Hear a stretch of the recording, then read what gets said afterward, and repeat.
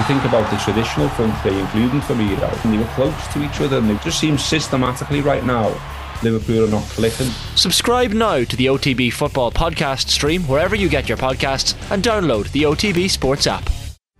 The Newsround on Off the Ball. With Gillette, for an effortless finish to your day. New Gillette Labs Razor with exfoliating bar. This is News Talk.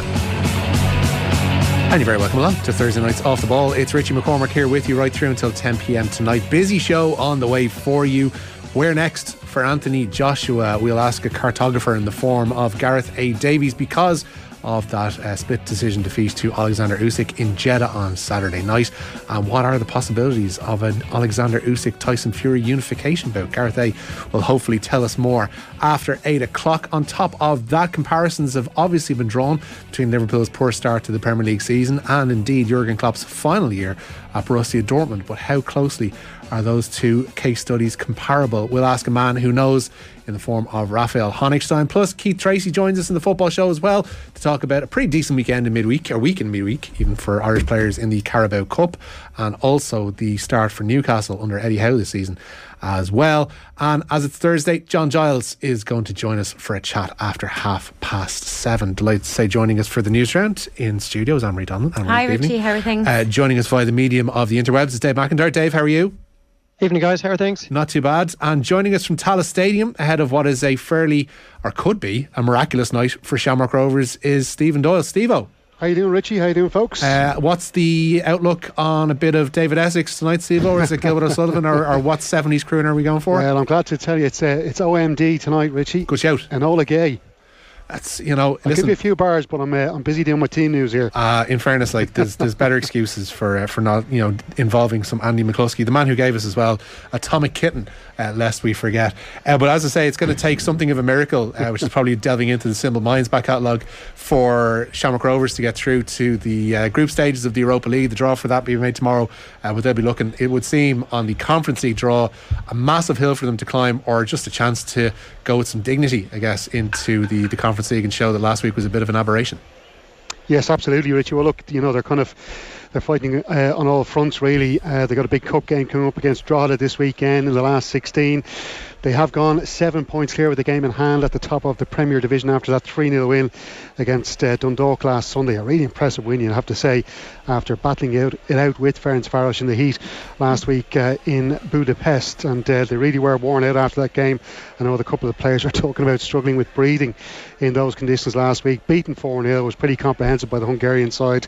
But as we've seen with the step up to clubs like Ludogorets and Ferencváros, you see stuff like pace in those teams, maybe in League of Ireland clubs, and that really is the major factor. I know Rory Gaffney was speaking before this game talking about the pace of their forwards, and that really was something tough for them to deal with. And they've gone with an unchanged forward line as well, Ferencváros tonight, while making 4 changes to their side. So it will be interesting to see how they got on. The Shamrock Rovers team shows 5 changes, and Richie, it's a great chance for a couple of the young players who've been handed starts tonight. Sean Gannon comes in for Dan Cleary in the back 3. Dylan Watts and Andy Lyons replaced by Justin Ferazai, more on him in a moment, and Sean Kavanagh respectively. Aidemo Amaku loves a goal in Europe, and Neil Farrugia start up front instead of Aaron Green and Rory Gaffney. All 5 of those players taken out of the starting team from the Dundalk match start on the bench tonight. It is a massive night for the 17-year-old Ferazai, making his full senior debut for the Hoops in this European game. What a night it will be for him. And Aidemo Amaku, of course, who was being, we believe, was looked at by the likes of Lecce in Italy and Millwall as well. Apparently we're very interested in Amaku, who is a superb striker. Anytime he's come on here, I've seen him.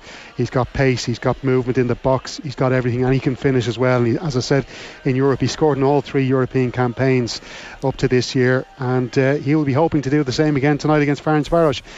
There's no pressure on them tonight, Richie. Shamrock Rovers. They can just go out there. The pitch is great, as it always is in Tallaght Stadium. The weather is really nice. It's a little bit heavy with regards to the heat, but it's a very clear and mild evening otherwise, and it's a real chance for those young players just to go out and, as John Giles would say, Richie, do their stuff. A real boom for them as well, Steve, this week, obviously learning that they can play their home games in Tallaght in the group stage of whatever competition they happen to land in tomorrow, but that's going to be huge for them. Yeah, it absolutely will, because we know from other clubs maybe have taken games to the Aviva Stadium, and I was there last year myself for Bohemians matches, and while it was a restricted amount of people being allowed to go, and the amount of fans that went there was really incredible, and the atmosphere was brilliant for what it was. But if you can get your team into their own home ground for these massive nights. I was actually here for the last campaign, actually, Richie, the group campaign, when they played in the Europa League against Zenit Tottenham Hotspur, and they were just brilliant nights. They were really, really were, and it's great for a community like Tallaght, which is a football mad community right across the town, to be having these big European games. If they get a good draw tomorrow, maybe a big Premier League club or a club from elsewhere in Europe that would maybe get the imaginations running wild, that would be great for them. And as you say, just to be playing here at Tallaght Stadium, it is such a boon for them. Yeah, Steve-O, we'll have updates from you throughout the evening here on Off the Ball. Kick off at 8 o'clock there as well. We should mention too that there is a hope of another team from the island getting through to group stage football tonight. Linfield are 2-2 with RFS of Latvia ahead of their second leg in the Conference League playoff round. That one is taking place at Windsor Park tonight. 7:45 kick off to that one. Dave, I wanted to ask you about this Tomorrow Sports crack that Tiger Woods and Rory McIlroy have launched this week, in the wake obviously of those changes that were announced yesterday by Jay Monaghan and the PGA Tour to kind of liven things up, give players more of a reason to stick around. It's interesting that they've gone a more radical route than even Live Golf have decided to go, and trying to branch out the game and trying to... Somebody else said this is a cynical way of keeping Tiger Woods involved. What have you made of the whole short course stadium atmosphere kind of thing that Tiger and Rory are bringing to the table in 2024? Yeah, it's an interesting one, and look, whether or not it's a cynical way to keep Tiger Woods involved, the fact is it probably will keep Tiger Woods involved. And no matter how little golf he plays, no matter how long goes between his tournament appearances, he's still the player more than any in world golf at the moment that moves the needle. So if you can get him on your screens where possible, people will watch. You will get eyeballs watching. I'm not sure I'll be tuning in on Monday night to watch a virtual golf tournament over the course of a couple of hours. If it gets legs, and I'm told by others maybe that it is worth watching, I'm sure people will start tuning in. But I think that's a suck it and see. We'll see how that goes. Yeah. But it is the PGA Tour showing that, albeit probably driven into a corner when it comes to expanding their minds and broadening their horizons, they are willing to try anything. They are willing to look at various ways, new ways of developing the sport in a way that does cater to maybe the younger sports fan, the younger potential golf fan, because the age profile of golf viewers in the States in particular is just, it doesn't make for pretty viewing for the broadcasters, the networks like NBC, the Golf Channel and CBS right now. So they have to do whatever they can to at least test the waters. So I'm certainly not going to reject it out of hand just because it might be my cup of tea. I don't think I'm the target demographic. I think it's people who are in their teens, early to mid 20s, early 30s, that wouldn't necessarily sit down and watch a regular PGA Tour event on a Sunday evening, that maybe this might be something a bit more up their street. Dave, you've shocked people there watching in this evening that you're not in that 18 to 35 bracket, what with those youthful looks and rippling biceps. Yeah, that was a long time ago, Richie. It's interesting though. I think a lot of that will obviously take the spotlight, but that news that they were going to have 20 guaranteed tournaments where the top 20 are going to be playing at, that's I guess the kernel for the PGA Tour. And it seems to be, well, the horse is bolted as regards your DeChambeaus, etc., and possibly your Cameron Smiths, but the next generation are going to be sticking with us, because this is going to be the place to be and offer the most visibility and ultimately the best egalitarian chance at actual competitive cash. Yeah, 100%. It's unless Live Golf are still in the market for players whereby they're willing to offer signing on fees of 50, 100, 150 million, or maybe the 200 million that was being talked about as regards Phil Mickelson. This has been a huge step by the PGA Tour of warding off any further defections outside of those that have maybe, perhaps as might be the case of Cam Smith, have already committed to Live Golf. But for the likes of Rahm and Thomas and Spieth and McIlroy, this really is the end of the road as regards any potential for them to jump ship, because they are now going to be making the same money on the golf course as anyone involved in Live Golf. Those 12 tournaments are going to have the same purses as any of the Live Golf events. They'll only have to play 20 in total. That includes the 4 majors and the Players' Championship. There'll only be, I think, 2 or 3 tournaments that they'll have to play in that won't be $20 million purses. So I think overall it's going to be a really interesting year starting in 2024 for the PGA Tour, and it isn't all about the top guys. They have taken steps to maybe cater for those outside the top 50, outside the top 100, the $500,000 minimum earnings for rookies and for every PGA Tour professional. So even if you are struggling, you are not going to be on the breadline. You are going to get your travel expenses of $5,000 at the tournament if you miss the cut. So they are just looking at the very top echelons of the game. They're trying to broaden it in as best they can. It's probably too late to ward off those guys we think are on the verge of moving once they get the Tour Championship at Eastlake out of the way. Yeah. And there will be questions as to whether or not it was too little too late. If this is the sort of cash reserves that were there, if this is the sort of, blue sky thinking that was possible 6, 12, 18 months ago. I know Jay Monaghan said Live Tour would have been up and running no matter what, but you may not have lost Koepka, DeChambeau, Mickelson, those sorts of guys if these huge now purses, even far greater than have been the case for the last 5 years, if they'd been on the table a year ago, maybe Live Golf would be here now, but it wouldn't have taken the sort of major championship winning names that in the last 3 months in particular we've seen them taking. Yeah, we picked the wrong game, Dave, I think is what you're saying there. We'll get to the Tour Championship momentarily, but the news round is brought to you with Gillette Labs for an effortless finish to your day. Anne-Marie, we will start. I get as cynical as anybody when the Champions League draw for the group stage comes around, but you can't help picking through these groups and thinking there's some decent matches in there. Yeah, the draw for the group stage for this season's Champions League took place in Istanbul this evening. Istanbul, the venue for this season's final. 32 teams split into 8 groups of 4.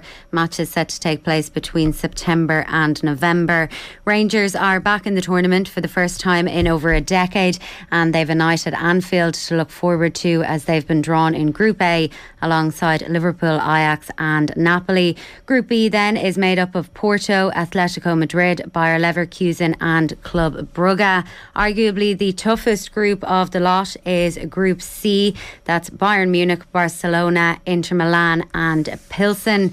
Group D then is Eintracht Frankfurt, Tottenham as they make their return to the competition, Sporting Lisbon and Marseille. Spurs should be happy enough with that. E then is AC Milan, Chelsea, Salzburg and Dynamo Zagreb. 14-time champions Real Madrid, who are of course the holders, are going to Parkhead. They've been drawn alongside Celtic, RB Leipzig and Shakhtar Donetsk. Manchester City, who are still going for that coveted first trophy in the Champions League, will take on Sevilla, Borussia Dortmund and Copenhagen. And then to round things off, Group H is Paris Saint-Germain, Juventus, Benfica and Maccabi Haifa of Israel. Dave, that Group A pairing of Liverpool and Rangers, you were on the Rangers PSV call last night along with Keith Tracy on Virgin Media. What did you make of them and their prospects for group stage football? Because they seem to be a decent team who can kind of hit teams on the break away from home, nick a goal and then manage to keep things tight at the other end. Yeah, under Gerrard initially and then more latterly under Van Bronckhorst, they have managed to defy the odds pretty much every time that they've stepped onto the European stage, albeit the vast majority of that has been in the Europa League. But they produced some really good away performances last season until the latter stages of the Europa League. I think they lost their last 3 games away from home, including the final to Eintracht. But last night was a really typical Rangers performance over the last 12 months or so. They just hung in there. They definitely rolled their luck. PSV should have probably been 2 up by the time Rangers scored, but then they got their goal and they managed the game pretty well from there. They didn't give up many clear-cut opportunities once they got that opening goal from Cholak. And it's a difficult draw. Obviously, you're going to the home of Liverpool. Ajax have been very good in Europe over the last couple of years. Got to the semi-final 3 years ago. Should have done better last season. It was a huge surprise that they went out in the last 16 when they did after dominating their group. And Napoli are always going to be difficult opponents, but it's not the worst it could have been. And I think given how difficult it is to go to Ibrox, they'll fancy the chances of at least finishing third in that group. So they've got a couple of big nights to look forward to. Celtic, I think, will be delighted with their growth because, again, it could have been an awful lot worse. Yeah. Take Real Madrid out of the equation. They're obviously going to top that group. RB Leipzig are not going well at the moment. Shakhtar have a whole host of problems, most notably the fact that they can't play in their own stadium.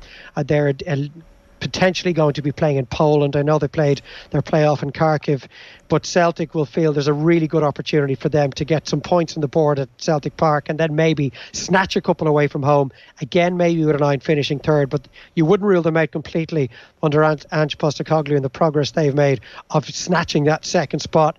The one group that is the most mouth-watering is the one involving Bayern, Barcelona and Inter. Yeah. That's the one of them where you're thinking there could be a big name exiting.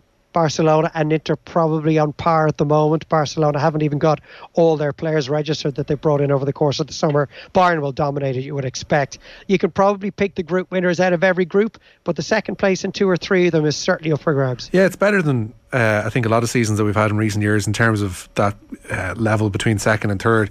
And there's a couple of Premier League teams like Chelsea's can be sticky. Like you're asked to go to Milan. Salzburg have been known to cause a result or two in the Champions League, and then Zagreb as well. And then Spurs, they're going up against the Europa League winners. They're going up against Sporting, who aren't that bad, and a Marseille who, if rumours are to be believed, Dave, could well have Cristiano Ronaldo by the end of this window. So it's going to be entertaining at least.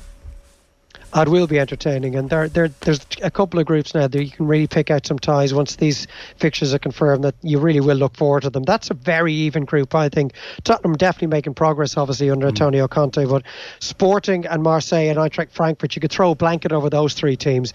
Eintracht came from nowhere to win the Europa League last season and managed to just set aside All right, we're having a bit of an issue with Dave's line there, but Anne-Marie, we've got the inverse of Declan Rice in rugby, no less. Yeah, former England flanker Jo Brown will win her first cap for Ireland in Saturday's second test against Japan. The Worcester back row has been selected at blindside flanker, with head coach Greg McWilliams making 3 changes from last week's win. Hannah O'Connor moves to the second row to replace the injured Sam Monaghan, with Grace Moore coming into the team at number 8. Laura Feely starts at loosehead prop, with Jess Keating and Emma Tilley in line to make their debuts from the bench. Ireland beat Japan 57-22 last weekend, and speaking today, McWilliams has said this game offers a new opportunity. You're always looking to improve, like this is another test. It's going to be another challenge for us. There's no doubt that we went to the well last Saturday, and that's the thing, is like you've got a group of players who are now into their 3rd week of pretty intense training and match prep, and it's hard. Saturday took a lot out of the group. And it's about making sure this week that we were smart about how we train. So Ed Slattery, who's our S&C coach, and the medical staff have been brilliant this week. Just making sure that we got the right minutes, the right ball and play minutes. We kept things down a little bit. So a lot of our learnings would have been off feet, and giving the players an opportunity to recover. So it's just another chance for us to see where we are. Last Saturday was a good day. We knew where we were, and whatever happens this Saturday, we're going to get a lot out of it as we try and build this machine moving forward to the point where we can be very consistent with our performances. There you go, that's Greg McWilliams there talking ahead of the second test with Japan. We finally have some closure on the Shane Walsh matter, and I know as a Galway person you're heartbroken by this. Yeah, Shane Walsh's move to Kilmacud Crokes has been confirmed, and he's clear to play for them in the Dublin Championship. It's understood that Kilkerran Clonbyrne, his home club, did not lodge an official objection. Walsh has previously voiced his commitment to return to the North Galway club, who interestingly enough take on Pádraic Joyce's home club Killearn on Friday evening. Kilmacud Crokes' next game, meanwhile, is in round 3 of the Dublin Championship. That's against Templeogue Sing Street on Sunday, September 4th at Parnell Park. Dave Mack is back. Dave, this seems like it was a bit of a storm in a teacup more than anything else.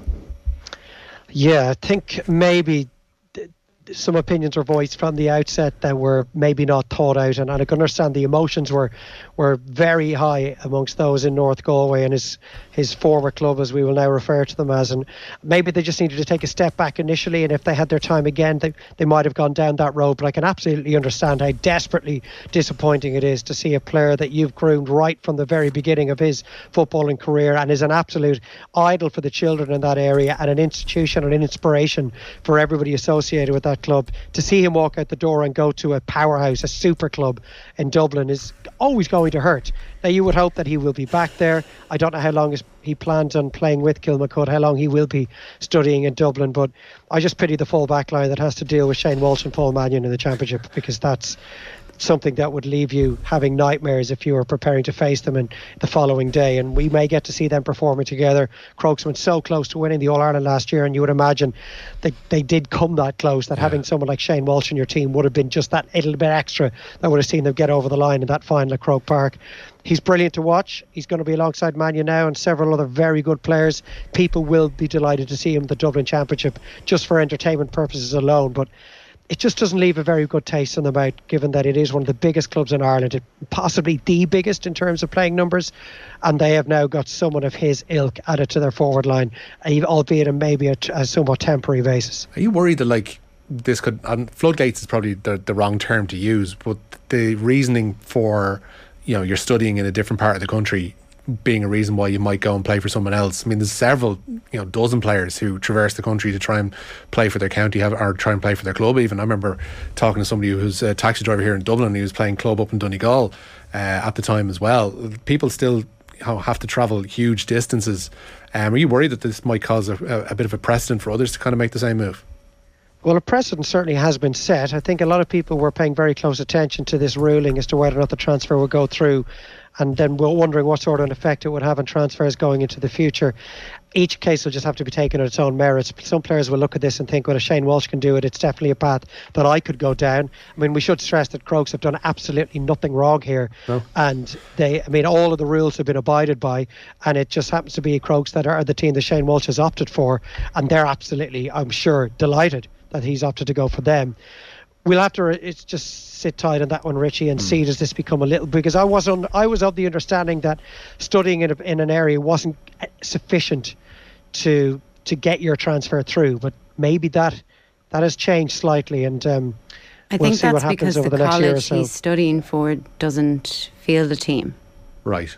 So he's not playing for that college. He's not playing Sigerson. Yeah. Okay. An interesting one anyway, but there was kind of, I guess, fears about Craig Morgan's fitness down Tipperary, and the worst seemingly has come true, Anne-Marie. That's right. Tipperary hurling cornerback Craig Morgan is set to miss the start of next season. Kilruan McDonagh's, his club, confirmed today that he suffered knee ligament damage playing for them at the weekend. He made his championship debut for the Premier this year and a regular starter for them during their Munster Championship campaign. Meanwhile, Brian Dowling is set to remain in charge of All-Ireland senior camogie champions Kilkenny for a fourth season. He'll be put forward for ratification for another year in charge at next month's County Board meeting.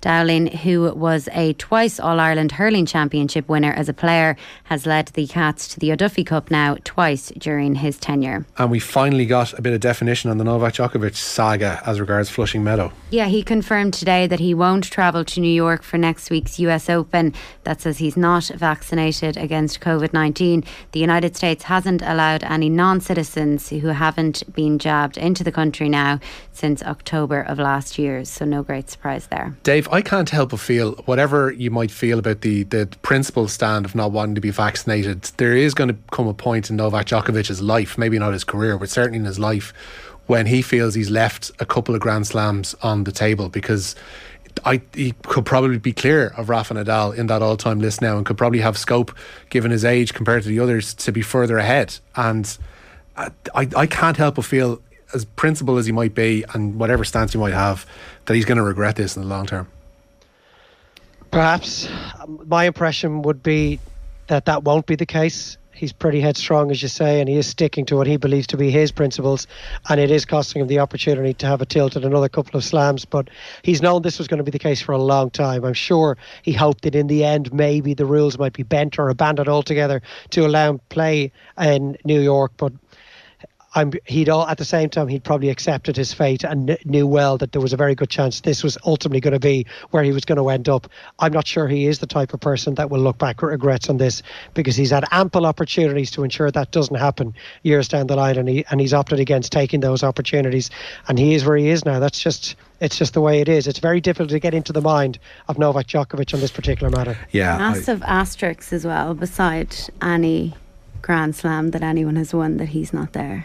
That happens though. Like you can have players Nadal, who are, it feels like he's going to pull clear now, but it is definitely. Well, you can have players who are injured. You can have players who, and this has happened before, where players just aren't suited to certain surfaces and they mightn't compete, or they mightn't compete necessarily at the same level as they would do in a hard court or a clay or a grass or whatever. But I don't know, there's something about this. feels like it definitely feels like it's avoidable anyway. A major sacking as regards the Championship and Northern Ireland as well, Anne-Marie. Yes, Stoke sacked Michael O'Neill today after a really poor start to the season in the Championship. They sit just a single point above the relegation places, having won just one of their 5 opening games this season. O'Neill, who was previously in charge of Northern Ireland, joined the club in November of 2019. Meanwhile, Eintracht Frankfurt goalkeeper Kevin Trapp appears to have turned down a move to Manchester United. The German international was linked with Old Trafford earlier this transfer window with an offer of just under €25 million reportedly on the table. He has admitted he did consider leaving, but has since decided to stay where he is. And Dele Alli as well, moving off to Turkey. Yeah, he's gone from Everton to Turkish side Besiktas on a season-long loan. The midfielder only joined the Merseysiders from Tottenham in January. He made 13 appearances for them overall, including 2 as a substitute this season. Dave, with the greatest of respect to Besiktas and to Turkish football, at the age of 26, this isn't where Dele Alli should be, is it? Well, it probably is, given his lack of form over the last 2 seasons. The Spurs Dele Alli shouldn't be here. Yeah. Well, if he had continued his development in the way he had so quickly since he went from MK Dons to Tottenham, absolutely not. But he deserves to be where he is now. It's been unfortunate to see a player of his considerable class, and the fact that he was a regular in the England team and he was one of the brightest young talents in the Premier League, that he has stagnated to the point where Everton don't want to play him in another 5 or 6 games for fear of the fact that they'll have to pay another £10 million to Tottenham, as was the agreement. So they're getting him off their books as quickly as possible. I do think it's a brave move, though, and if Dele Alli really did feel that there was things conspiring against him when it came to getting his game and maybe developing, he could have just stayed put and refused to leave Everton. But this is a sign to me that Dele Alli knows he needs a fresh start, a different country, a big challenge. Obviously there'll be a language barrier, it'll be a completely new territory for him, and if he comes through this and returns to England a better player, well, fair play to him. I think it's a really good move for him, and Besiktas are one of the best teams in Turkey, and he will probably play plenty of football in big stadiums, huge crowds and brilliant atmospheres, and maybe that will just get him back on track. We started with golf, and Frank in Donegal has asked, how is there still so much golf chat without Nathan and Joe of a Thursday? Frank, I'm taking brown envelopes under the table, but the FedEx Cup is coming to a close this week, Anne-Marie, with the Tour Championship, and it's underway. Yeah, that's right. And Rory McIlroy has gotten his bid to win a 3rd FedEx Cup crown underway. He's teed off at Eastlake, 6 shots behind playoff leader Scotty Scheffler, and Scheffler has a 2-shot advantage over the field on 10 under par. He's also just gotten his day underway. All right, thanks a million, Anne-Marie. Dave as well, thanks so much for joining us this evening. Thanks, guys.